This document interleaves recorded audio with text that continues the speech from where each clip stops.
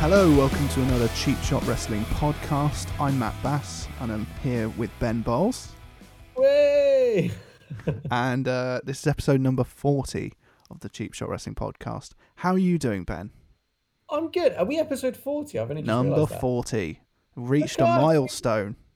We've made it!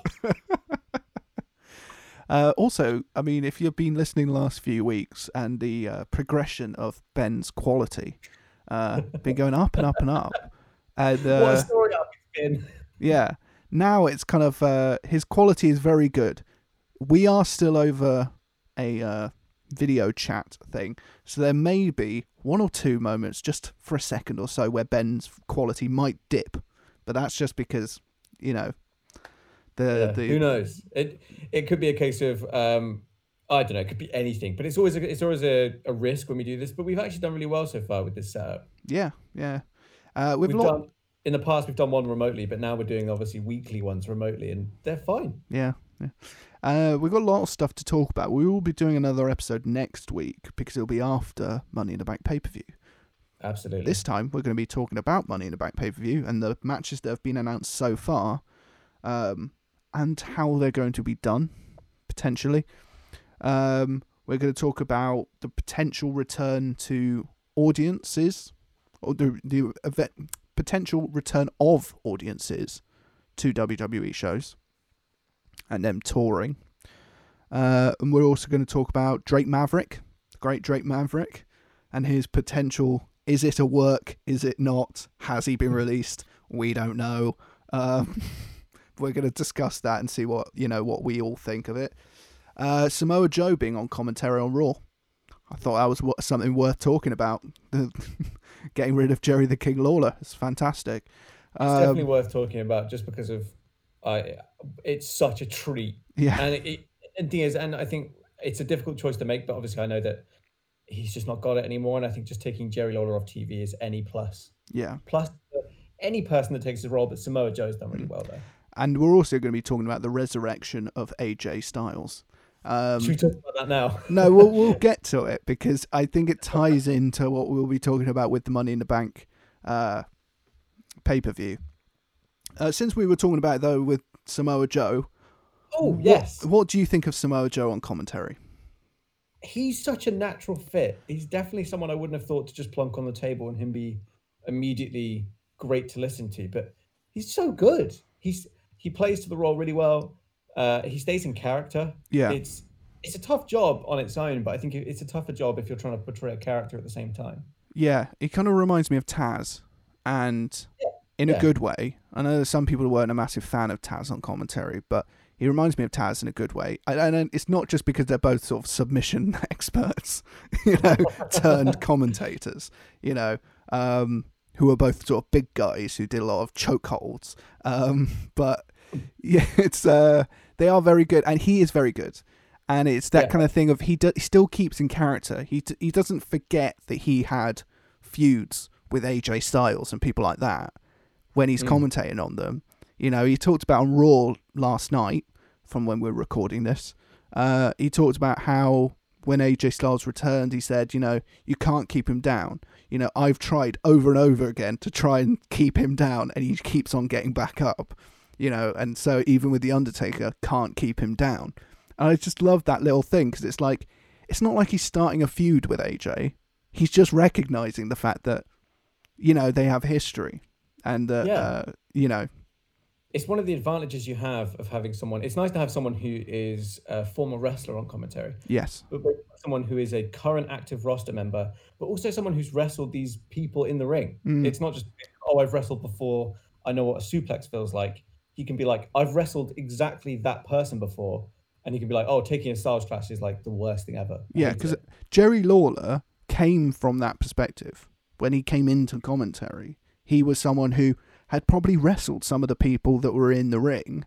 He had some knowledge about their, style and how they worked, and, could give some insight into that. But also he was a colourful character and could do the colour commentator stuff quite well because he had personality. Yeah. But now he's so far removed from being an active wrestler that he's just an old guy coming out with random shit that's slightly racist, and we don't want that anymore. And it's great to have someone like Samoa Joe, because he's young enough to have wrestled all these guys and to have, know who these people are and all these new moves that you see and things that weren't around 30 years ago.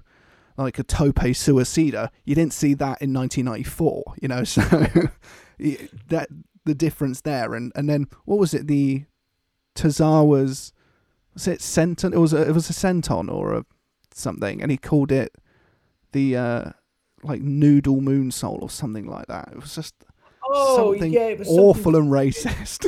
Yeah, it was something that I think for him it feels a bit sort of like, it feels for him it's like cheeky banter, but to everyone else listening in 2020 you go, nah, that's not okay. His logic for it was something like, we don't have, me and Byron and Tom Phillips, I don't have much of a relationship with those two, so they didn't know that I was doing a bit that I'm supposed to say that, and then in response they say, shut up, King. That's not a such and such moonsault. That's not a moonsault. That's a senton and blah, blah, blah. God, old grandpa, Jerry Lawler. That was what they were supposed to do. But what ended up happening was he said it. They all went awkward and quiet and then just moved on. So it kind of left it hanging in the air and made it seem worse. Now, that's Jerry Lawler's excuse for it. My thought is they heard that and went, are you fucking kidding me? Did you just say that out loud? But they couldn't actually say that and thought, maybe if we just shut up, they'll cut it out of the commentary track later, because it wasn't live, I don't think. So they were hoping they could kind of chop and snip out of it. Yeah. But I just had to look it up just to make sure we were talking about the right thing. And yeah, you're exactly right. He called a move that Akira Tozawa did a ramen noodle moonsault. That was it, ramen noodle. I knew it was noodle something. But... ramen noodle moonsault. It's Akira Tozawa's senton splash. And so he called it a ramen noodle moonsault, which is just not okay. It's not okay for two reasons. One, you don't call it a ramen noodle moonsault just because he's Asian. I mean, Christ. Secondly, it wasn't a moonsault. No. I'm annoyed as a person and as a wrestling fan. Yes, exactly. I'm annoyed as a human being and as a wrestling fan, yeah. But no, we don't have that with Samoa Joe. It's clear, concise, knowledgeable commentary, but character driven and story driven. He's not doing play by play. Yeah, he's not doing play by play. He's not going, and that's a such and such into the blah blah blah move. That's Tom Phillips' job. He does it quite well. It's a great team, the three of them. It actually is. Because Byron's great, and I love Byron, and I'm so glad Byron's back. Because Byron went for a bit, and then it's like, no, bring Byron back. And Byron has been fantastic during the lockdown stuff. Like the stuff he did with Austin, with the signs. You see that? It was rating Austin's stuff during the promo and then getting stunned. And not just getting stunned, but getting actually kicked in the bollocks when he took the stunner. And on more than one, I think it happened twice in that whole sketch. He got stunned and got kicked in the balls. And so you've got to give him some credit for that. I think Steve Austin even tweeted after the fact with the gif of it happening and apologized and was like, I didn't mean to kick you that hard. Sorry, brother. Poor Byron. So Samoa Joe's been fantastic on commentary, and good luck for the future, because I hope he stays there, but he might end up going back on into the ring, so I don't know what's going to happen there. I don't really know why he's there. Is he not? I swear he'd gotten through his injury, hadn't he? Yeah, this is what we're trying to work out. I think he's either still injured, or you raised a great point about why he probably is on the desk. Oh, which is that there could be the potential that he doesn't want to get in the ring during the coronavirus stuff. Yeah, and they've said, we can put you on commentary. Jerry Lawler's very unpopular at the moment. We can replace him. We've got a seat available. And he went, that's fantastic. That sounds great. Keeps me on TV. And then at a certain point, when I'm ready to get back in the ring, I can just come away from the commentary table and choke someone out. But also, you made a great point earlier about Samoa Joe and how obviously he's young enough that he's been in the ring with some of these guys that he's commentating on. What's also nice is in that lovely happy medium where he is young enough, but he's also wrestled long enough to have the experience to talk about it from a place of knowledge Yes. and experience. He's young enough and also a veteran. Yeah, he's a young veteran. He's a grizzled young young veteran. Oh, and he is Samoa's number one. Number one. Yeah, so we're going to move on now. Talk about someone else who has had experience working for Total Non-Stop Action Wrestling. Drake Maverick. Will he be returning to TNA, potentially? Has he actually been released? Is it a work? Is it not? Who knows? What do you think, Ben? I'm under the impression that maybe he's, instead of working himself into a shoot, he's kind of shooted himself into a work. Brother. Yeah, so it feels like maybe it is that he was released, and maybe he, that was it. They were like, yep, let's just trim the fat now. He was unfortunately included, but they weren't expecting the absolute outcry from the fans about him being cut so soon. And obviously being cut during, he was in the middle of something as well. It felt like he was kind of in the middle of something here. He's in the tournament for the Cruiserweight Championship. Well, and then it's kind of like, oh, just cutting him loose now. But the tournament hadn't started yet. They'd announced it, and he was going to be in it, but then they announced he was cut. And then in his promo, which is what it was, his promo video where he cried and said, I've been released, he mentioned in that to say, I'm still scheduled to be in this tournament and I'll still take part in it.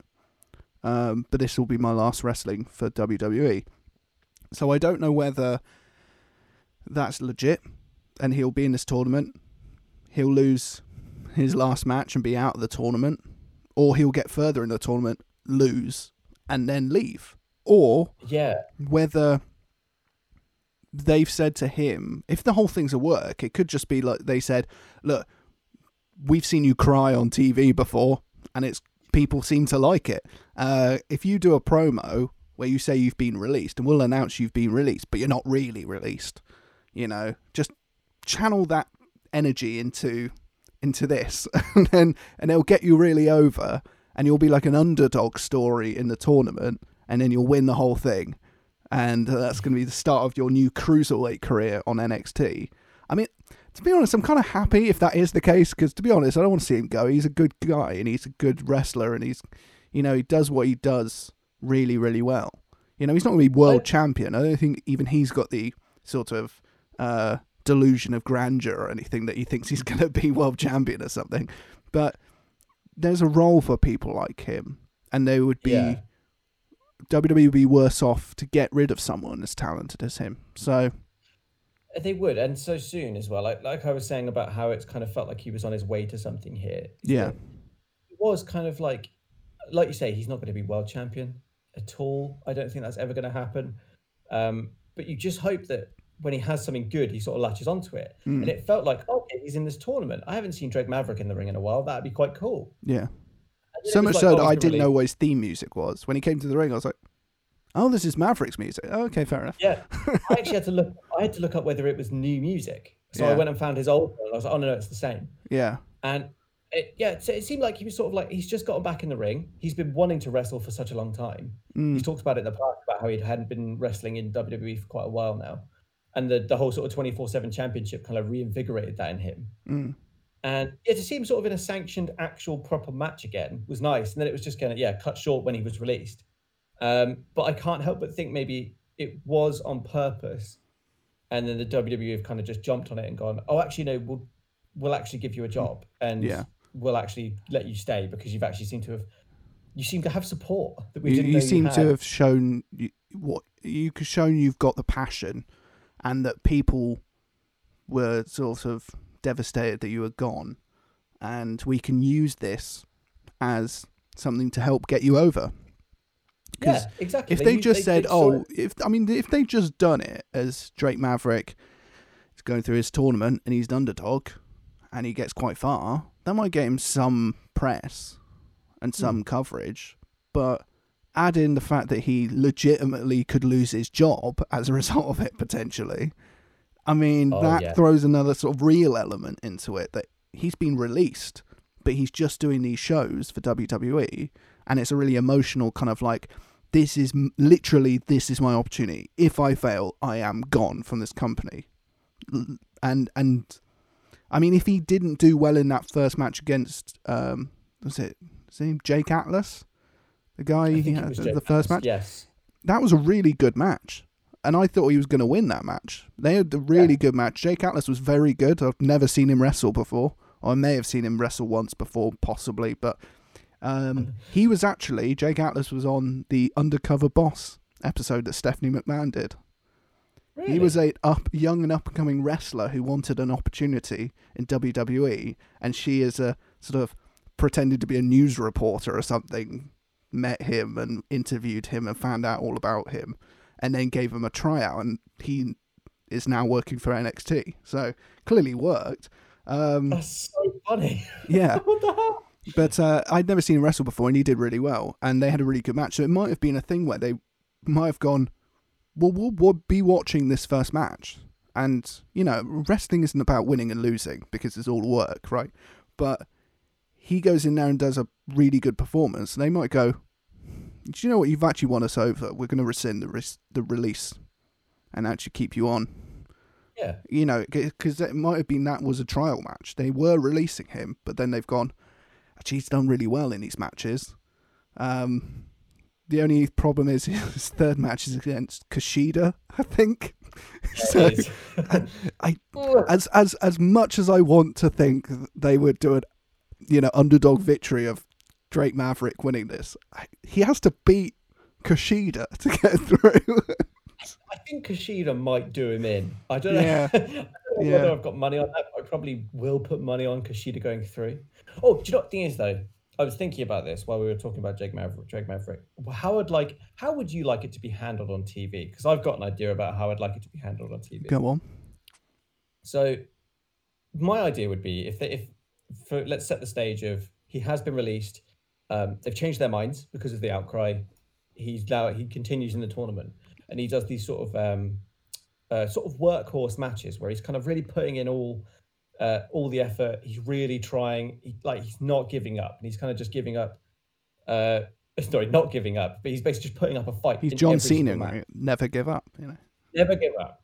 But I'd love it to see it. So it's obviously been publicly announced that he's been released. He has mentioned himself that he's been released, and he's very upset about it. But he's still in this tournament. I'd love it to be a case of he gets eliminated by Kushida, and it's kind of like, oh, that was it. That's Drake done. He's out, and then. At the end of his match, obviously there's a round of applause from the fans. Everyone's like, thank you, Drake. Thank you, Drake. There's a big chant. Assuming that there were fans. No, as in, if there were fans. This is how I'd like it to be booked. Yes. Don't forget, this is fantasy booking. Fantasy booking with fantasy situations as well. Yes.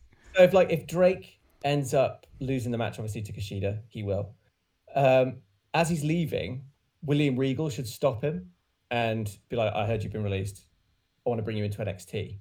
And he basically re-signs him.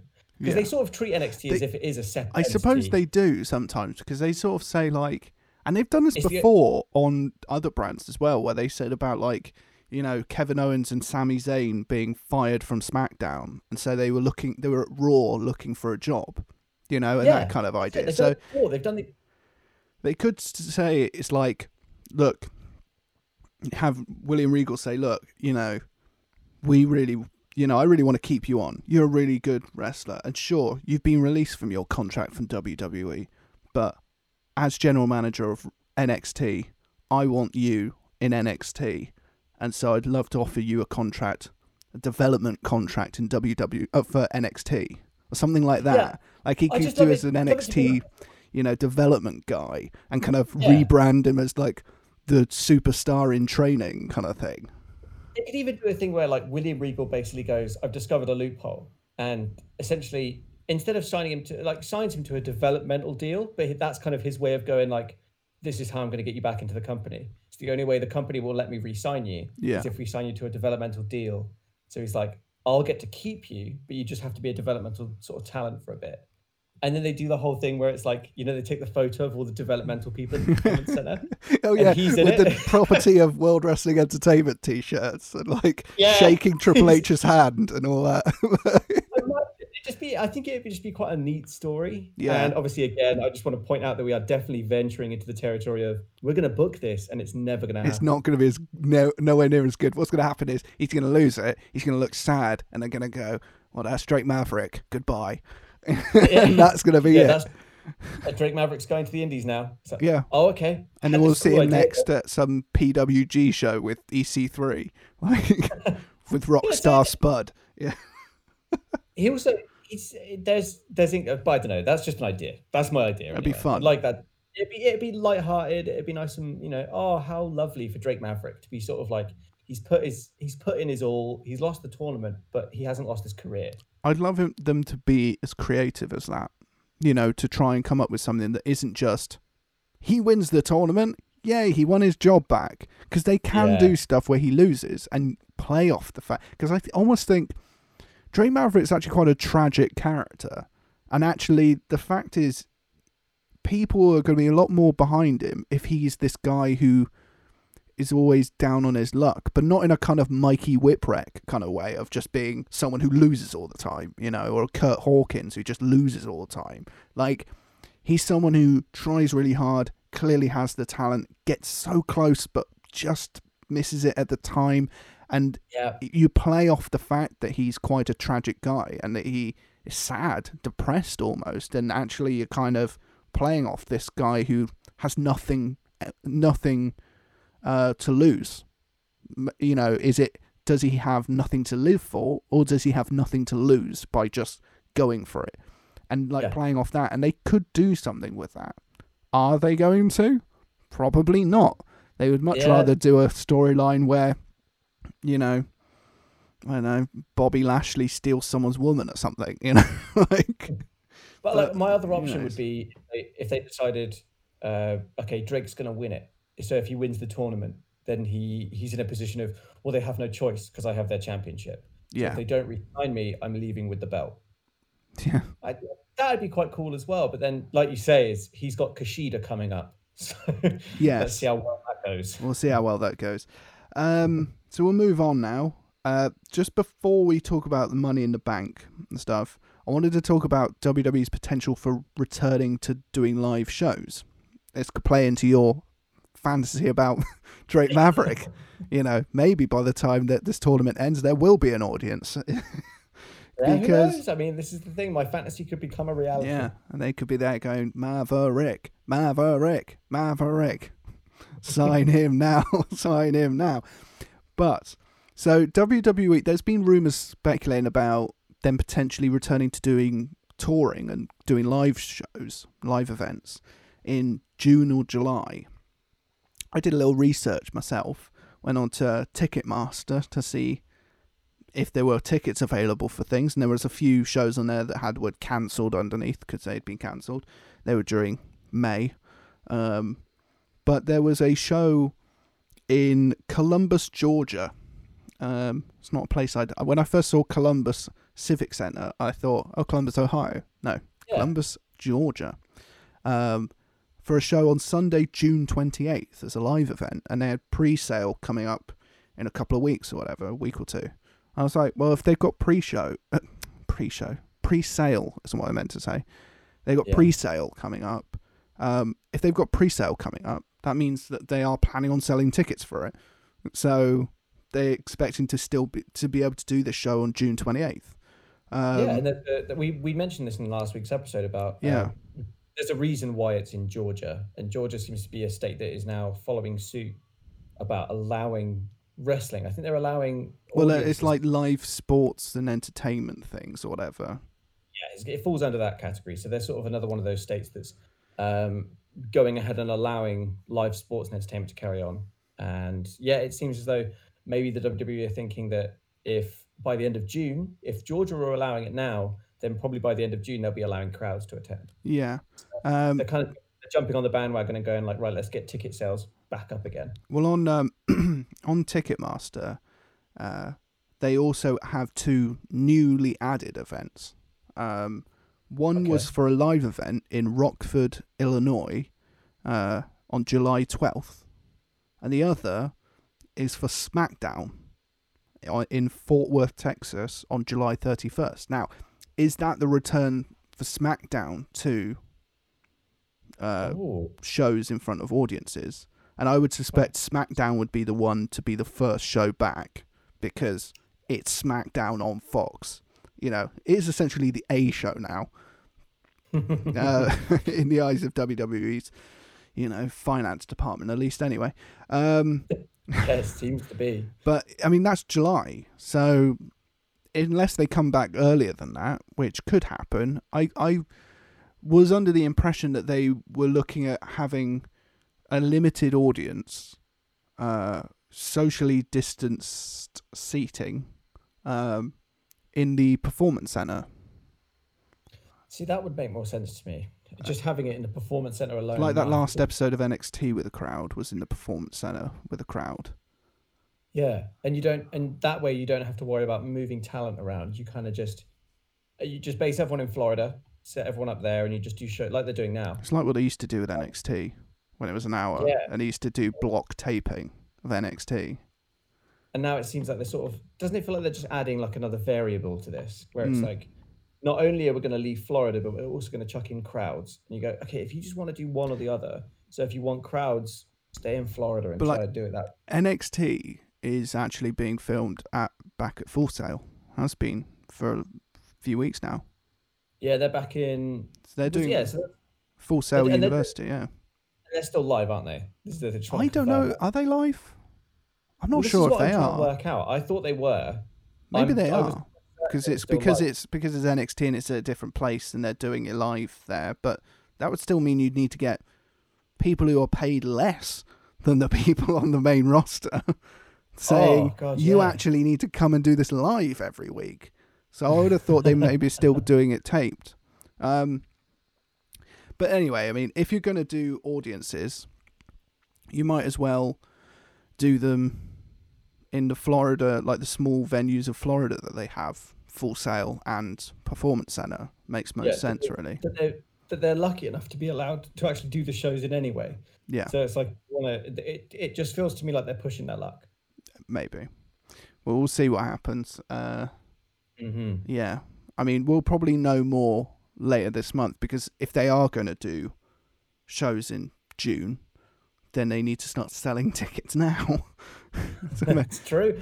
I can't fault them for it. Obviously, they're still a business and they still have to try and make money and they still have to sell tickets. So they're trying to, I think I would take that listing maybe I should look at it more as a prediction. Like they're kind of, it's hopeful. Like I mean, they book these things and then they might cancel them if they're not able to do them. So. It's happened before. I had it with NXT UK Dublin. Is it Dublin? Oh, Dublin, yeah. Because that was basically being held off, and it looked as though it was going to stay on for a long time because they were like, "Oh, Ireland's doing okay. Seems to be that cases are quite low," and then obviously things got a lot worse, and it started when they started cancelling all the parades and things in the streets for St. Patrick's Day. Yeah, and I mean Ireland had quite a massive lockdown before we did in the UK. They did, and that's why it seemed quite hopeful. Yeah. And the WWE were very set on it. They were like, "Yep, it's going ahead as normal." But then, things changed very quickly. And I think with a week of them saying, I think it was even less than a week actually. Within a few days of them saying the event's going ahead as planned, nothing's changed as of yet. A couple of days later, it seemed as though they'd basically just gone, "No, it's like full on gone. Like there's no way we're doing it." Yeah. And I think that's now been pushed back to the 26th of October. Yeah, it's in October now. Yeah. Yeah. And my ticket is still valid, so... Well, good for you. I'll make sure to look out for you when I'm watching it on the network. Just to point out, the reason Matt's not coming is it was a birthday present. It was a Christmas present for my brother. No, it's because he doesn't appreciate or like me. So. It's because I don't love him. We're not real brothers, that's why. If I was genetically related to you, then I would go. It's fine. I don't have the money to go to Dublin anyway. No one does at the moment. Well, actually, I mean, probably right now I could afford it. I could afford a ferry over there. Actually. Now, actually, yeah, right now. Right now, I could afford it. It's just there's no possibility to be able to do it. Unless we could swim. Anyway, and let's move on from the fact that you don't appreciate me as a friend enough. to talk about Money in the Bank. Yes. So, yes. Currently, there are, well, there's either 6. It's a bit like Boris Johnson's children. There's either 6 or 7 matches, depending on how you look at it. Yeah. Satire. Because there's 2 Money in the Bank ladder matches, but the matches are going to be happening concurrently. They're going to be happening at the same time. All the men and all the women are set off in one go. I think we had a conversation about this before in the last episode about how they were going to do the Money in the Bank ladder match, because if one match happens and they destroy the place as they go along, are they going to repair everything and then have the next lot destroy everything as they go along through the building? And so I think this makes sense in a way, because it just means it's like shit's going on all over the place. Oh, and then some women maybe even have interactions with male competitors as well, helping out a male competitor. So if you have let's do a rundown of who's in the matches. Right, I've got a list of them. So we've got Daniel Bryan, Rey Mysterio, Aleister Black, Baron Corbin, Otis. I was about to say Otis Dozovic, but it's just Otis, isn't it? And AJ Styles. And in the women's side, you have Asuka, Shayna, Nia, Dana Brooke, Lacey Evans, and Carmella. So you could end up with a situation where you have I don't know, Daniel Bryan is doing his yes kicks to Baron Corbin, and every time he does a kick, Asuka does a kick to him as well, and there's a bit of interaction and stuff there. That's kind of I'd not thought of that, actually. That's a really good idea. Just have because they're going to run into each other at some point. Yeah. If they're going to have at the same time. So you're right. What's to stop them just have a bit of crossover? So if there is Daniel Bryan, like you say, Daniel Bryan doing some kicks, Asuka joins in. You could even have sort of alliances formed where Shayna teams up with AJ, and they're sort of just all right, let's deal with this. We're clearly the 2 competitors here. Yeah. It'd be there. There's a lot of potential for it to be incredibly interesting, but I was but how are they going to broadcast it? How are they going to show it? I don't know. I mean, I'm really looking forward to seeing how they do that match, because it could be a massive clusterfuck and just is unwatchable because it's just so much. Oh, there's a thing there and there's a thing over there. But considering it's all being pre-taped and edited in a way to make it watchable, I would assume everything will be shown, and it'll be in a kind of there'll be a narrative structure to the whole thing, and it won't be crazy. There'll just be structure in general. There'll be a genuine start and end. They can choreograph it meticulously, and they can easily edit it, because they can just be someone does a big move and then just cut to someone else doing something else in a different part of the building, and it won't be like a weird jump cut. And I think it could end up being quite a long match, but it won't feel like Edge versus Randy Orton, which seemed to kind of go on for ages, because they couldn't cut away to anything because it was just those two. Whereas it will feel more like a luxury, because you're getting to see everything and everything's kind of visible. It's not like in the past when it's like when 2 wrestlers go backstage and the cameraman falls over, and then you suddenly get a shot from a cameraman running backstage to try and to catch up with everyone else, and you go, all right, you won't get any of that. You'll see everything. So like you say, if there's big spots, they can easily they can almost just stop the action and go, right, so we're going to film this spot now. And they can get it from all different angles, and they can show us every little bit of it. And so if there's a huge spot with some desks or something, we'll be able to see it from all different angles, and they can really amp up the sort of production value of the match. How silly do you think it will get? In the sense of, do you think it will be more like... do you think there'll be elements of it that will be a bit like the Boneyard match from WrestleMania? Because AJ Styles on Raw said, if I have to throw... I'm paraphrasing here, but he essentially said, if I have to throw Rey Mysterio off the side of the building, I will, And so I'm wondering, will it be like that? Do you think there will be something where Rey Mysterio will just be launched off the side of the building? And then they go... Ray's dead now. They can bury AJ, and then he comes back, and everyone's kind of just like, that's fine. Yeah, it's fine if you. Yeah, exactly. It was a match, and do you know what? I'll say it now. I'll say it on record. That if Rey Mysterio is chucked off the side of the building in kayfabe, I'm all for it. I think it'll be funny. He's had some pretty bad shit happen to him throughout his career. You know, he was once strapped to a gurney thing, wasn't he? And then was it Big Show or was it Brock? One of them picked him up and just slammed him against. Yeah, he flung him against the corner post while still strapped to it. He's had a lot of stuff bad. Because it wasn't the swinging at the post that hurt him the most. It was the bit when Brock dropped him. Yes, he hit his back. He went back first into the post. And that wasn't so bad. It wasn't until he was strapped to this thing, hit himself on the back, and then landed face first without any protection to the floor. Because Brock had clearly forgotten what he was swinging. Yeah, he was like, "Oh, just swing that," and then just let go of it, and it just went slam face first. Sunny side down.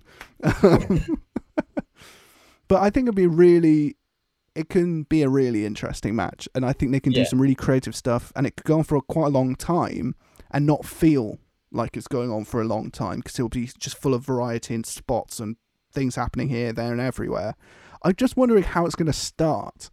Like, do you think it'll be like they'll be outside the door at the front on the ground floor, and they go 3, 2, 1, ding, ding, ding, and then they all just run in like gladiators? Surely they don't all start. Oh, because I was thinking about this. Surely they won't all start in the same area, because otherwise you just end up with a foot race. Because why would you then stop to swing at someone when you could just run upstairs, just go as fast as you WWE can? logic. Yeah, I reckon they'll start in different areas. I reckon, and then they'll have to there'll be fights to get through doors and things like that. So they'll be or they'll start in one location and sort of think, oh, because this is what I'm kind of hoping, right? If they all start in different locations and you sort of start with one person and they're kind of running around but they start and they're like, okay, where is everyone? I've got to try and get upstairs, also avoid everyone else. I'm wondering about entrances. Like, are they all good? I think they will start together. And I think what will end up happening is they'll all run in at the same. They'll take that logic of, well, I'm not just going to sit around here, start fighting people. Just get in there, run, and get. But there'll be multiple ways to get to the top. Do they take the lift? Do they take the stairs? There'll be some people who think, I'm going to take the lift, and then they get to the lift and they're fighting each other to try and be first in the lift. The lift opens. One person gets in. They all get in. They're fighting, and so people kicking each other out of the lift. Then there'll be the people who go up the stairs, and they'll be running up the stairs and grabbing each other and trying to pull each other down the stairs as they're running up. And I think there'll be an element of that before they kind of get to a point where they just go, I need to take them out so that I can carry on up my way up the thing. And there'll be a bit of that. Do you know what I'm going to call a spot now? Yeah. I think it's a spot that will happen in the match. Is that they'll be fighting each other. Someone will get beaten up to a point where they're sort of like, oh, they're taken out. They will then throw that person in the lift and press all the buttons. I bet you that happens. Oh, yes. I bet you anything that happens. They'll be thrown in the lift and they'll press all of the buttons, so they have to stop at every level. But then what they'll do, because they're filming it obviously in a certain way, this is all hope as well, is that when they go up each level, you see the lift and it dings. It's them still in the lift. The door opens and they're just on the floor unconscious. But then it'll get to a point where that could be someone who's quite key in the match, and they're sort of, that's their whole thing. But then by the time they get to the roof, that person's already made it to the roof because they've been in the lift the whole time. And everyone's forgotten about them. Yeah. Yeah. All of a sudden they just pop out the lift and they're like, I love the idea of it being like everyone else is already at the top and stuff has happened where it's just they've all been laid out and they're all on the floor and the camera's panning around and going, they're all out. No one can get up. And then suddenly you hear, ding, and the doors open and they're just in there and they're like, oh my God, I'd forgotten about AJ. He's here. He made it. He's made it. That'd be an amazing spot. I love it. If that's not in it, I'll be very disappointed. I feel like that's something they would have definitely thought of. I suspect there might be a thing where there's a battle in the lift and they're talking about, well, the lift, if you can get into the lift and get to the top, you get up there as quick as possible, much quicker than the stairs. Like, if you can get that lift, but they'll take the lift out of action in the form of pressing all the buttons. Yeah, and that would being like, eliminate that option. The lift's out because the lift is going to take far too long to get to the top. You know, this is a 15-story building or whatever. That's going to take way too long to get to the top if you go in the lift because they've pressed all the buttons. And I want to see, I want to see executives. I don't want it to be an empty building. Yeah, no, that's exactly what I was going to say. Yes. Okay, yeah, you go. I want there to be a thing where it's like, there's going to be a spot where they're fighting to get to the lift, right, at first, and they're pressing the button and calling the lift, right, and they're fighting and they're trying to be the first person in there, and the doors open and there's a guy on the phone in a suit with some notes in his hand, and he just looks up, sees these people fighting each other, and is like, shit, and pressing a button to close the door, and they're like, hey, you, and they hold the door open, and they grab him by the tie and yank him out of the lift, and they get in the lift, and they're still fighting in the lift. I think that's going to happen.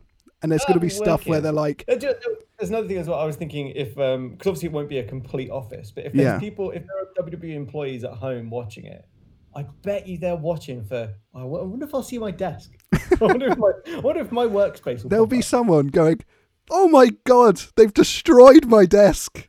That was there'll be this one guy where they're fighting on one desk. He's like, broken my bobblehead. Yeah, like, oh, they're getting closer to my desk. Don't do it. And then someone's going to go through a desk, and that one person's going to go, I knew it'd be me. I knew it was my desk. They hate me. They hate me in that. They told Otis to throw that guy through that table. They hate me in there. I want there to be some people in the office. Like, because it's going to be dark. It's going to be dark outside. They've shown clips of the building and stuff, and it's not going to be during the day. They're going to do it as like an evening thing.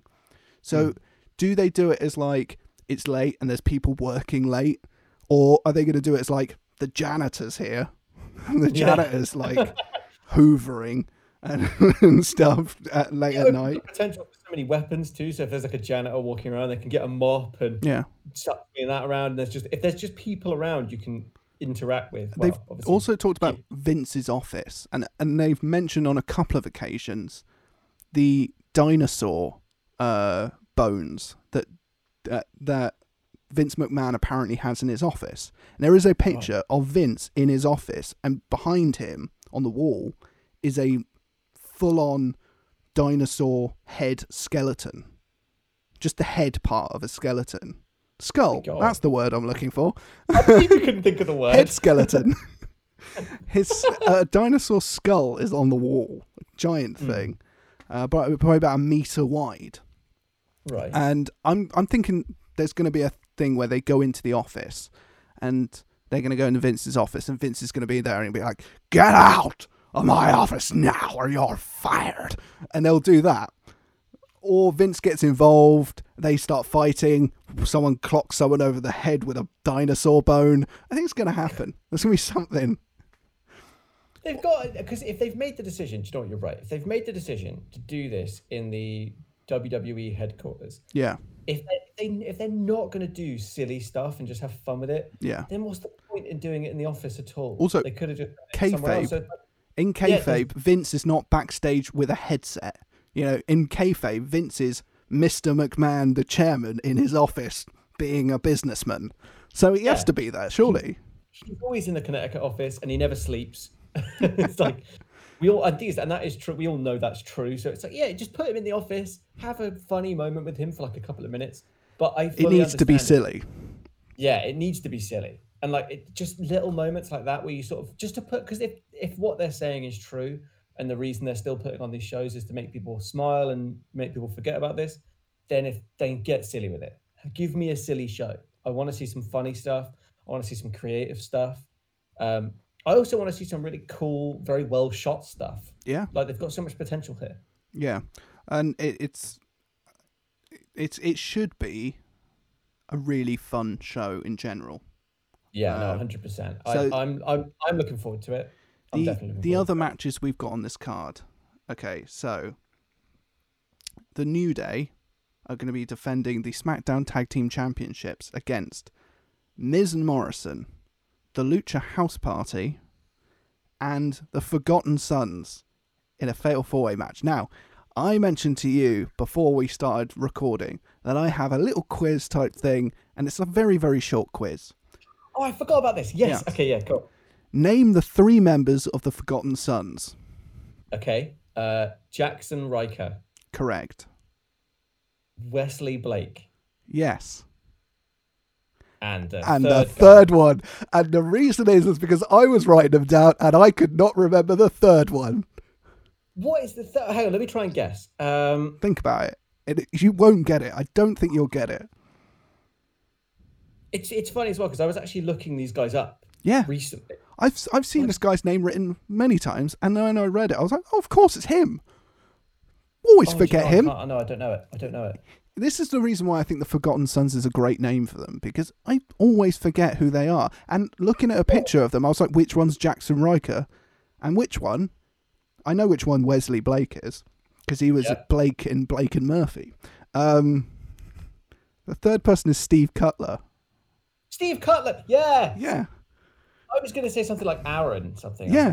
And I was like, I looked and went, oh, Steve Cutler. And then I looked at the picture and went, which one's Steve Cutler and which one's Jackson Riker? I don't know. And I realized Jackson Riker is the one who's kind of a manager with the bigger beard. Yeah, he's the big scary dude. He's the big scary dude who's like doesn't actually wrestle that much. Here's my thinking of Stephen Cutler as well. This is going to make me sound even worse and make him sound even worse because I've forgotten all about him. Is he bald? He's not bald, is he? He's got hair. Yes, no. In my head, I've got him as bald, but I think I'm thinking about Imperium. Yes. And not. Yeah, no, you are.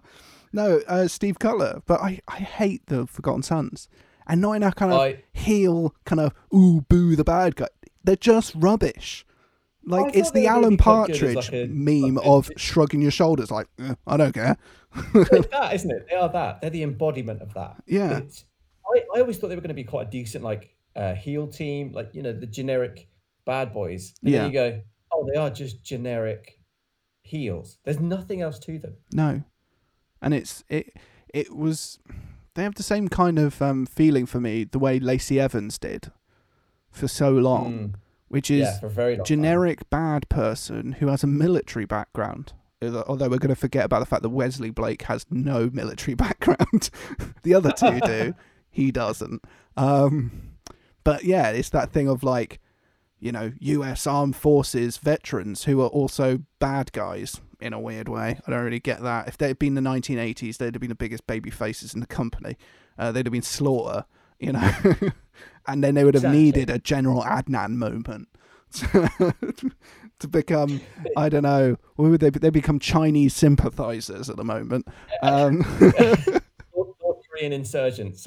North Korean insurgents. Like, what else could we do with them? Because it was when they popped up on that episode of SmackDown, and that was the moment I went, oh my God, yeah, I'd forgotten. And every single time they wrestle, I go, oh, I've forgotten about them. Which is, I mean, maybe they do it on purpose. Maybe they under-promote them on purpose so that we always forget they exist. But that's not how you sell merchandise for things. That's not how you sell a show. You don't sell a show on someone, you go, forgotten about them, didn't you? Remember these guys? They were here last week and you'd forgotten they'd existed. Like, I reckon Steve Cutler sits in the locker room and goes, wait, guys, which one am I? Who am I? I think there are people backstage who go, which one of you is Steve Cutler? Yeah, no, they just go, he's like, oh, okay, I need to just say his name out loud. Whichever one turns around, just ask that one. Who's wrestling in this tag match from the Forgotten Sons? Is it Wesley Blake, Jackson Riker, and the other one? Which one of those three is it? And they go, it's Blake it's Blake and the other one. That's who's wrestling. He's the third man. He's the third man. He fucking wishes. And he's going to shock because he's the shock master. So yeah, there's the Forgotten Sons in that match in Fatal 4-Way with Lucha. I was about to say Lucha Underground then because I've just got the word Lucha written. Lucha House Party, Miz and Morrison, and the champions, the New Day. I think the New Day would probably retain, but I think it'll be retained. I'm sure. I'm sure of it. Unless the Forgotten Sons, I don't know, forget the end of the match and then just decide to win. I mean, if they won, it would be the first time ever a tag team has won, and I genuinely can't remember the name of the people in it. I bet you've forgotten who the third member is already, haven't you? Steve Cutler. Steve Cutler, that's it, yeah. Blake, Jackson Riker. But yeah, so I don't think we need to talk about that much more. That's a bit of a tongue twister. We've got Bayley versus Tamina for the Women's Championship. Can Tamina finally win the big one. Tamina's been on a bit of a strange push lately, isn't she? She has. Which is weird considering the documentary about her father came out only a few weeks ago. Do you know what, the timing of it feels a bit odd, doesn't it? It feels a tiny bit tasteless. Well, they call her Tamina. They don't talk about the Snuka part. Yeah, I swear she used to be Tamina Snuka as a ring name. She was. It's just Tamina. Yeah. She was Tamina for a while, like all women were. There were just one first name, and that was it for ages. And then she got her name at a similar sort of time. Charlotte became Charlotte Flair, because it was like, we should probably recognise their lineage a bit.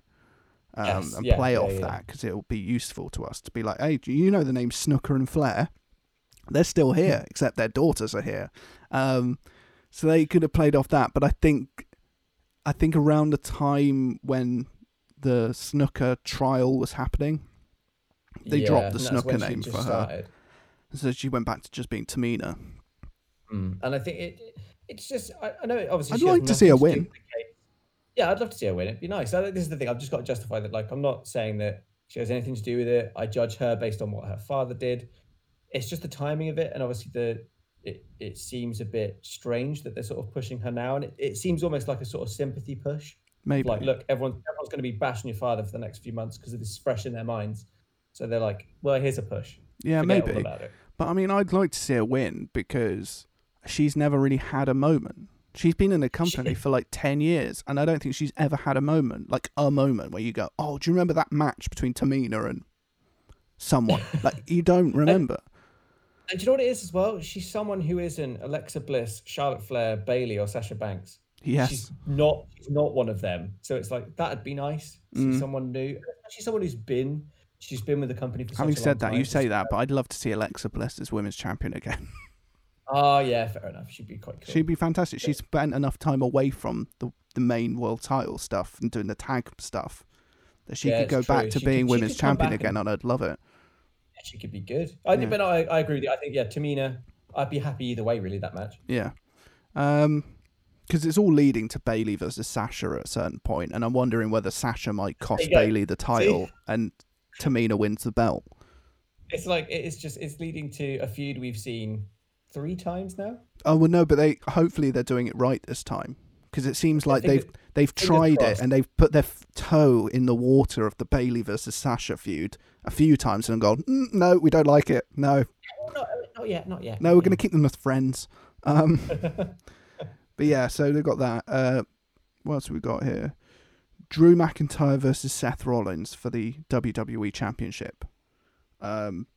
Hopefully it's just something to reinforce Drew as a champion. Yeah, do you know what? That better be a fucking title retain. I'll be very upset if he loses the title to Seth now. Yeah, because he lost against Kevin Owens at WrestleMania, so I don't understand why he even deserves to have a title, to be a title match. Yeah, it does seem a bit... The whole sort of number one contender rule seems to have gone out the window now. All it takes is you just go up to someone and go, I would like a match with you. Yeah. Okay, I guess I'll put the title on. Roman Reigns and Goldberg. I'm next now. I'm next. So okay, I guess I'll just put the title up against him. Okay, everyone else was in the queue, but he seems to have jumped the queue. So what can I do? Well, apparently Kevin Owens is injured.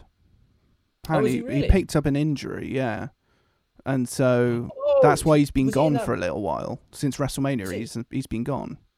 Was it in the match with Seth that he got injured? Possibly, yeah. Oh, okay, right. That makes sense. Which might make more sense as to why Seth has been given this position. That it might have been Kevin Owens who got the position, but who knows? To be honest, I think their plan may have always been to have Seth go up against Drew at this point. It's very true, yeah. And the thing is, I do hope it is just a title retain. McIntyre's already missed out on his WrestleMania moment in front of the fans. Let's not take away the championship now. And he needs to have the moment at SummerSlam, at a big pay-per-view. He needs to have that sort of crowd back. He gets a reaction. Oh my God, he deserves it. They're still selling tickets for SummerSlam weekend. Going back to the thing earlier. August is still happening. August is still happening, apparently. We'll wait and see whether that is still the case. Oh God, yeah. Braun Strowman versus The Fiend, Bray Wyatt. This is a match that shouldn't be happening anyway. Because Bray shouldn't be anywhere near the world really. title situation. And I know they're doing the whole, they've got history and they've been linked together in the past a few times. They can do that another time, down the line. It just feels a bit weird now. That seems like a feud they could do in the run-up to SummerSlam, actually. And thing is, also as well, doesn't it feel like, because of the sort of trouncing of The Fiend by Goldberg, doesn't it feel just a bit like, oh, they have killed him. I'm not really that fussed by Fiend anymore.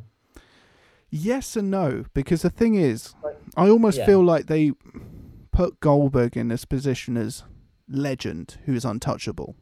And so actually the Fiend could lose to him, and I still look at Fiend and go, oh yeah, but no one's going to beat the Fiend.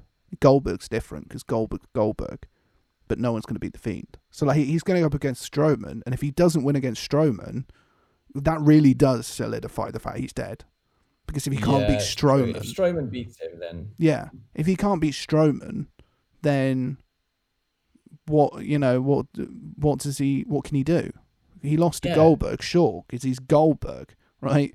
But Strowman's someone he definitely should be beating. At which point you then say, well, he's now WWE champion. Sorry, Universal Champion. I'm like, I don't want to see him as Universal Champion. So, no, I don't. Unless they just end it in a DQ. Unless they have it where Fiend starts just like beating him up outside the ring and is like tied up in the ropes and he's just attacking him and holding in the mandible claw up against the ropes or something, and the referee just goes, no, let go of him, and then he's like just hits the referee and just carries on in the ropes, and then the referee just calls a DQ or something, and they do that. I mean, they could get out of it that way. That's the way to write themselves out of this corner they've put themselves in. I think it would be cool as well if they'd done a story where if when this all sort of thing started and Braun started getting involved, if they started doing anything where Braun's sort of scared of him. Yeah. Because Braun knows him better than all of us. And Braun knows, oh yeah, he may have lost against Goldberg, but that wasn't really, he didn't give it his all. He wasn't there. Like, he's like, I know what Bray's capable of and I'm terrified of him. And then you can do sort of like an evolution of the character where like Bray comes out as the Fiend, but he's this like disheveled, like war-torn Fiend. And Braun's just like, I'm petrified. Like, he could kill me. And it's just, and that's it. You can end it in a DQ and just have the Fiend just like choke the life out of Braun Strowman. And Braun Strowman's just like lifeless on the floor. And it's like, yeah, the Fiend's back and the Fiend's scary as hell now. Yeah, they would have to do something like that to keep up the mystique.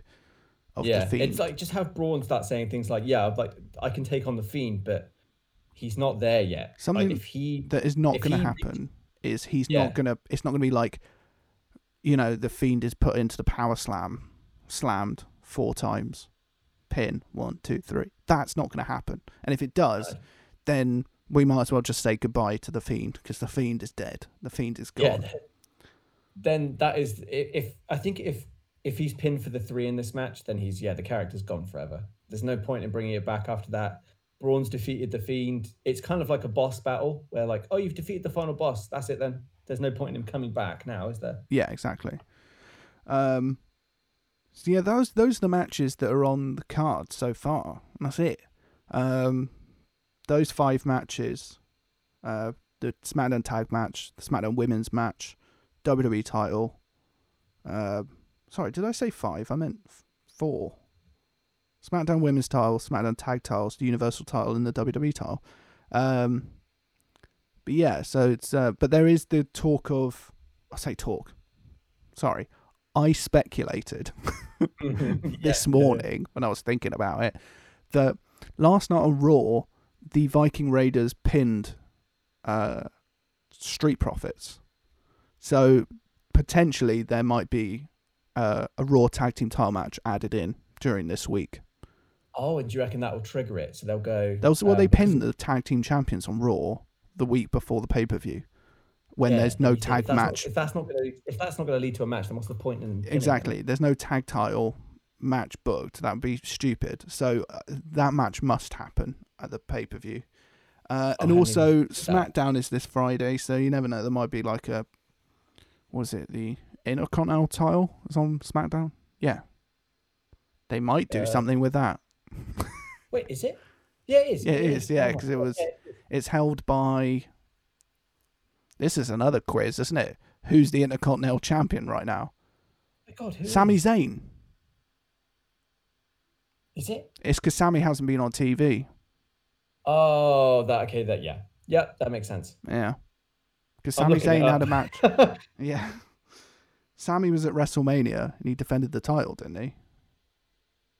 Yes, and yeah. I love how confident we were. Yes. Yeah, he must be the champion. No, it's just because he hasn't been on TV since WrestleMania, and he defended the title, but he hasn't been on TV since then. So I don't know whether that's he's stuck in Canada or what. I'm not really sure what's the deal there.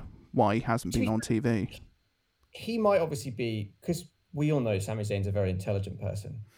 Outspoken in his political views, yes. Yeah, and he might just be, hey, do you know what? No, I understand that the company wants to push forward with doing shows and being in the ring, but he's probably just like, I'm not, like, he did it a couple of times and he probably just thought, I'm not really comfortable with it anymore. No, yeah. It might be. It might be that, yeah. I don't want to put words in his mouth. But it'll be interesting to see what happens with him as time moves on. But, they might book, a match like where, Drew Gulak versus someone, like one of those kind of matches. They did it at WrestleMania where they did Gulak versus Cesaro.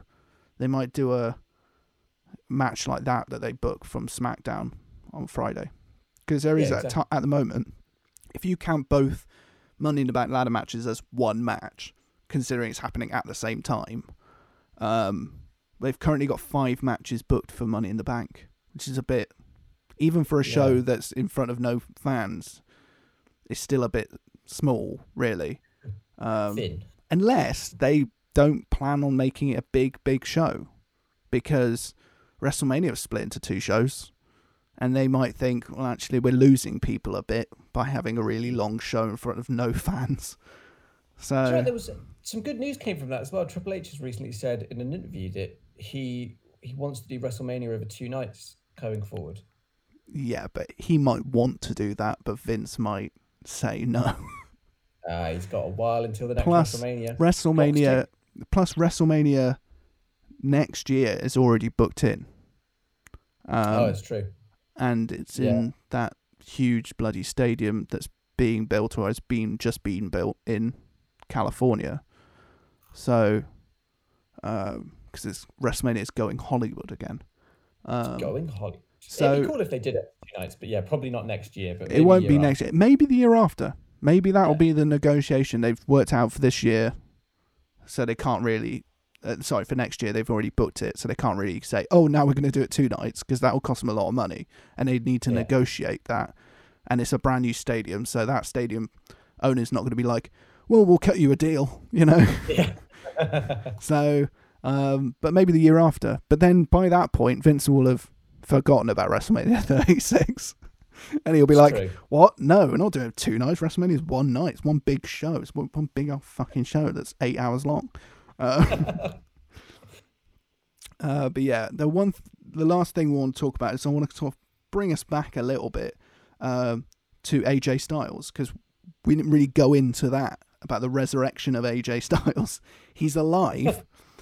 So last night on Raw, I'll take you back. Last week on Raw, Apollo Crews was in a US title match with Andrade, and he injured his knee.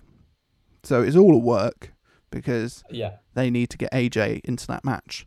Maybe they didn't know whether AJ would be able to do the match, and then they went, "Oh, he is, so we'll just do a mystery last person kind of thing." Because they never announced who was in this gauntlet match that happened last night to determine who was going to take Apollo Crews' place. So they clearly wanted to have the sort of element of surprise of who the person is. And to be honest, for a while I was thinking, this match isn't going to be very good. the person who actually is going to win this is not going to be someone I'm particularly excited about, because it started off with Bobby Lashley and Titus O'Neil, and I was like, okay. Titus O'Neil gets taken care of quite quickly. He's replaced with Akira Tozawa, and I'm like, okay. he doesn't last too long either, really. Then it's Shelton Benjamin. It's the kind of lower mid card. Just here's the lower mid card, the 24/7 division. This is, throw them out there into this match. And then he gets defeated by Lashley. And then it's Humberto Carrillo. And I'm like, oh, here we go. So it's like the kind of mid card that get beaten up a lot. Because I realised watching, I was like, I find Carrillo really fucking boring. Well, do you find it as well or not? I agree with you because he's really boring, but it seems as though the WWE don't see it that way. They see him as this like, oh yeah, no, like he's always featured in stuff. But he loses all the time. I think, where are they going with this? If I'm going to see him so often, what's happening? Like, who is this? I remember seeing him for the first time, like even little things like he was in the game this year, and I was like, who is he? Oh yeah, him. It's Humberto Carrillo out of nowhere. And he has no gimmick. His gimmick is he's Mexican. Like, that's his gimmick. He's Mexican, and his cousin is much more attractive than him. That's pretty much it. And so Humberto Carrillo is wrestling and getting beaten up a lot by Lashley. And then Lashley keeps him in the corner for too long, and then pushes the referee tries to break it up, and he pushes the referee away. The referee goes, no, you can't put your hands on me. You're disqualified, and disqualifies him. And then Lashley then beats the shit out of Carrillo more and leaves in a huff. And then Angel Garza comes down, the attractive cousin. And Garza comes down, and I thought this was going to be a thing where it's like, Garza comes down and just comes in there with that big smirk on his face. He whips the trousers off, and he just goes over to Carrillo, lays on his back, and pins him in the most arrogant way possible. And that was how Carrillo would... But they didn't. They wrestled, and they wrestled, and they wrestled. And I was like, this has gone on way too fucking long. And eventually Carrillo manages to beat Garza. Garza gets eliminated, and then Austin Theory comes out. I was like, okay, fair enough. This is where we're going. This is what it is. It's mid-card people who are going to end up in this mid spot. Austin Theory gets... Was it Austin Theory? Yeah. Gets eliminated as well. And then AJ Styles comes out. And I was like, oh, holy shit. And I was writing them down because I have my notes here of who was in this match. And I was looking up and I was like, oh, they haven't announced who's in the match. So I thought, while I'm watching, I thought, well, as the next person comes out, I'll add them to the list. And then I wrote ... which would be the gap where I put all the people in the match. And then I wrote, comma, it was won by ... Have that as the gap as well. And then I was like, putting it in, and I was like, AJ Styles. I was like, oh, okay, AJ Styles is the last person. It was won by AJ Styles before the match had even finished. I was like, this is what's happening now. AJ's winning. No way AJ's going to get knocked out by Austin Theory. Yes. It's not going to happen. So AJ Styles won the match. The only confusing thing about that gauntlet match was they didn't define how many people were in it. So, because they didn't define how many people were in the match, I was going, okay, but is AJ the last person? I don't know if he is or not. It was a bit strange. So I think if they said it was a 6-man thing and there were 6 people in it, you go, this is the final person. Who's the final person? It's AJ. I think that would have made more sense, but they didn't. They just went, AJ pins Carrillo, and then it's just like, rings the bell. AJ's music hits. AJ's won. I was like, okay, I guess he was the last person then. I saw that clip, and I did think that there was a sort of thing where they've not really distinguished how many people are in this. But how does the guy with the bell know? Oh, okay, yeah. That's the last person. Oh, there's no one else? Okay, cool. All right. Because no one else seemed to know. Clearly, the guy ringing the bell knew more about it than the commentary team did. Yeah. That guy who rings the bell is far more in the know than everyone else thinks. But he cut a promo after having beaten up Carrillo a bit more. He made him tap out to the calf crusher. And yeah, then exactly. It was, then he hit his leg against the pole a bit and stuff. Hit his leg against the pole a bit. Well, that was kind of, you're right there. That was kind of it, wasn't it? And it was a fan service to get AJ in the match. Yes. I'm really happy that he's in the match. And I think he's going to win. Do you reckon he'll win? Yeah, because AJ has been pissed around for the last few months, really, with all the stuff with The Undertaker and stuff, and he was made to look so shit because he kept on just getting beaten up by The Undertaker, and he needs something to solidify the fact he's a legitimate athlete and can actually go, because it's been a while since he held the world title, and he held that title for over a year. So, like, he is someone who should be in the main event picture. And when you have people like Roman Reigns not around, and I know he's not on Raw, but people like that who are not around, and you don't have many main eventers, and especially main event heels, you need someone like AJ, and need a legitimate threat to Drew McIntyre's WWE title, and that person not be Seth Rollins all the time. Every single time, and also it not being a person that just goes, oh, okay, I would like to face you next now. Yes. Well, what qualifies you to go for the title now? Because I said so. Yeah. At least it's a legitimate competitor, and it's someone with a legitimate reason to go for the belt. And if they build up Drew even more to be this big fan favourite, that everyone's just so happy that he's world champion, that when AJ comes in and beats him, and is the proper ultimate opportunist style Money in the Bank winner, where he wins it and then he cashes in right as the point at which Drew's at his weakest and takes the title off him, people will fucking hate AJ. He will just be the top heel. And it's not like someone who wins it from Money in the Bank and you think, but they only won it because they were Money in the Bank winner. Like, AJ's someone they go, yeah, he fucking deserves it, though. And we know he could win this match.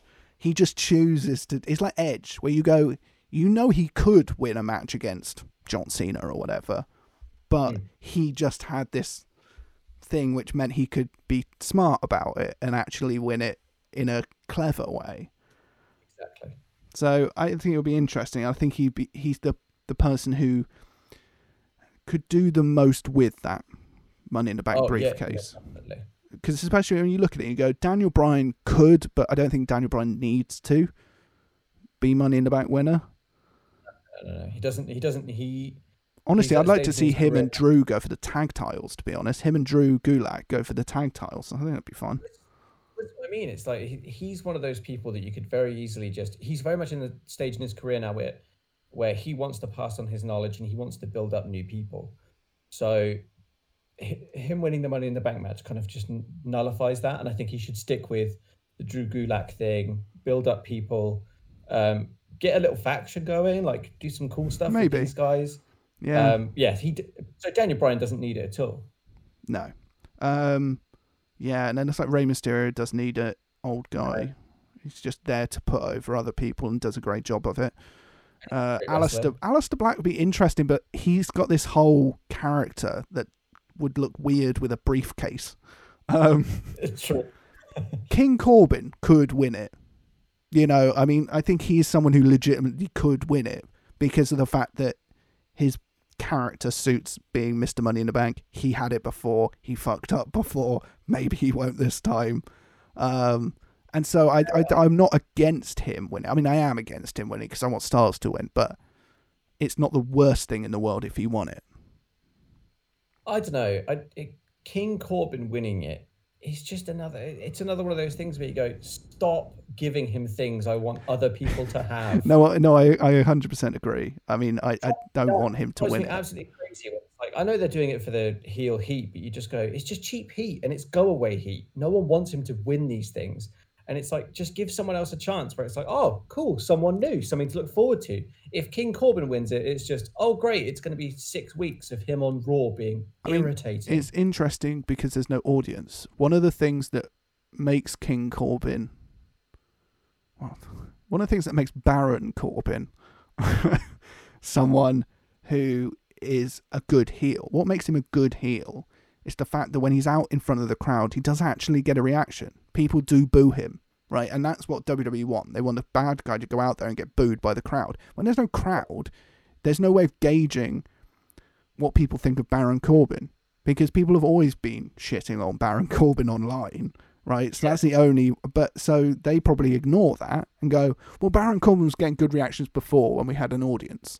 So we assume he will get back, bad reactions as well, if there was an audience now. So we'll just keep on going with this. So it's, I don't know, it's weird, but he doesn't deserve to win it again. Because I even put him in the category of he doesn't need it, because it doesn't benefit him in any way. The King character's enough as it is. Yeah, like he's already getting the attention he needs. I don't think they need to chuck a briefcase on him even more. No. And it's just, yeah, I'm like, it's give it to someone new. I want to see something different. Yeah. Could that person be the last person in the men's match? Otis. Oh God, no. No. You imagine this if Otis was world champion. Do you know what? Part of me would be like, that's really cool. It's nice to see someone young and someone you'd never expect to be world champion to have a chance. But then I think, all right, this has gone a bit too far now. Yeah. It's like, it'd be a lovely sentiment, but you go, like, he's now Mr. Money in the Bank. Yes. Like, you want to invest that much time in him. I understand he's very popular right now, but you go, really? With Mandy by his side. And she's women's champion, and they can rule together like Triple H and Stephanie, like the McMahon Helmsley era. It's the Dozovich Rose era. God.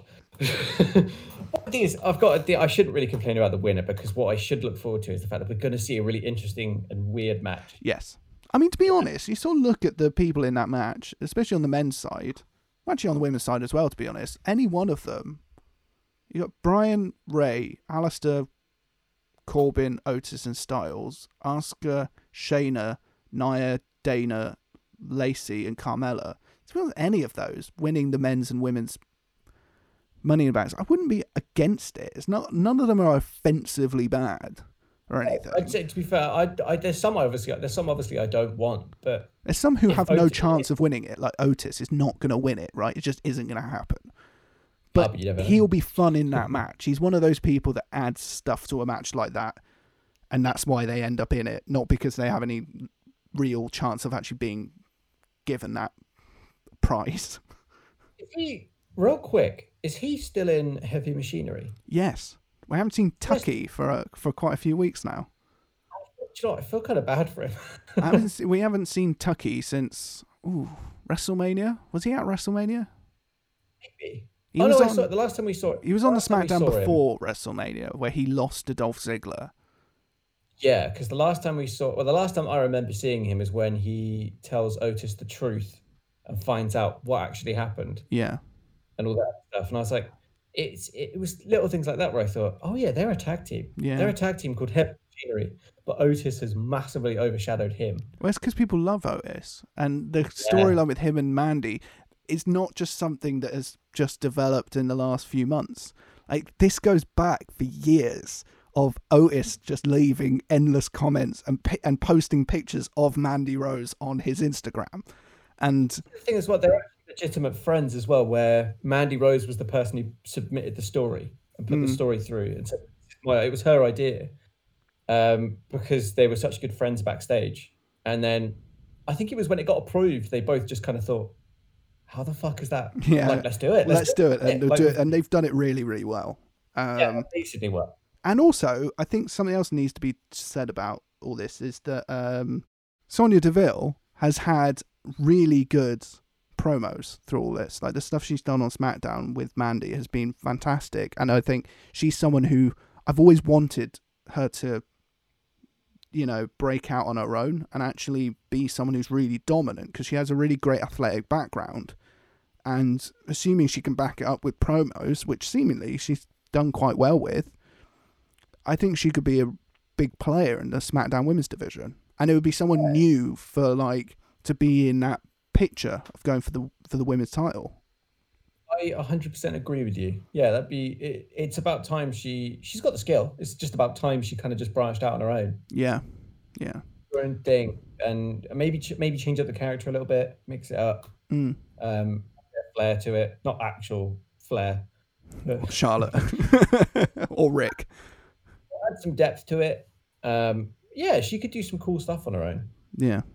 I know we were talking about AJ Styles and went on a bit of a diversion talking about Money in the Bank, but I just thought we needed to give some context to it and also talk about the return of AJ and the fact I think it's really good that he's back. He's someone who's needed at the moment, to be honest, some proper star power.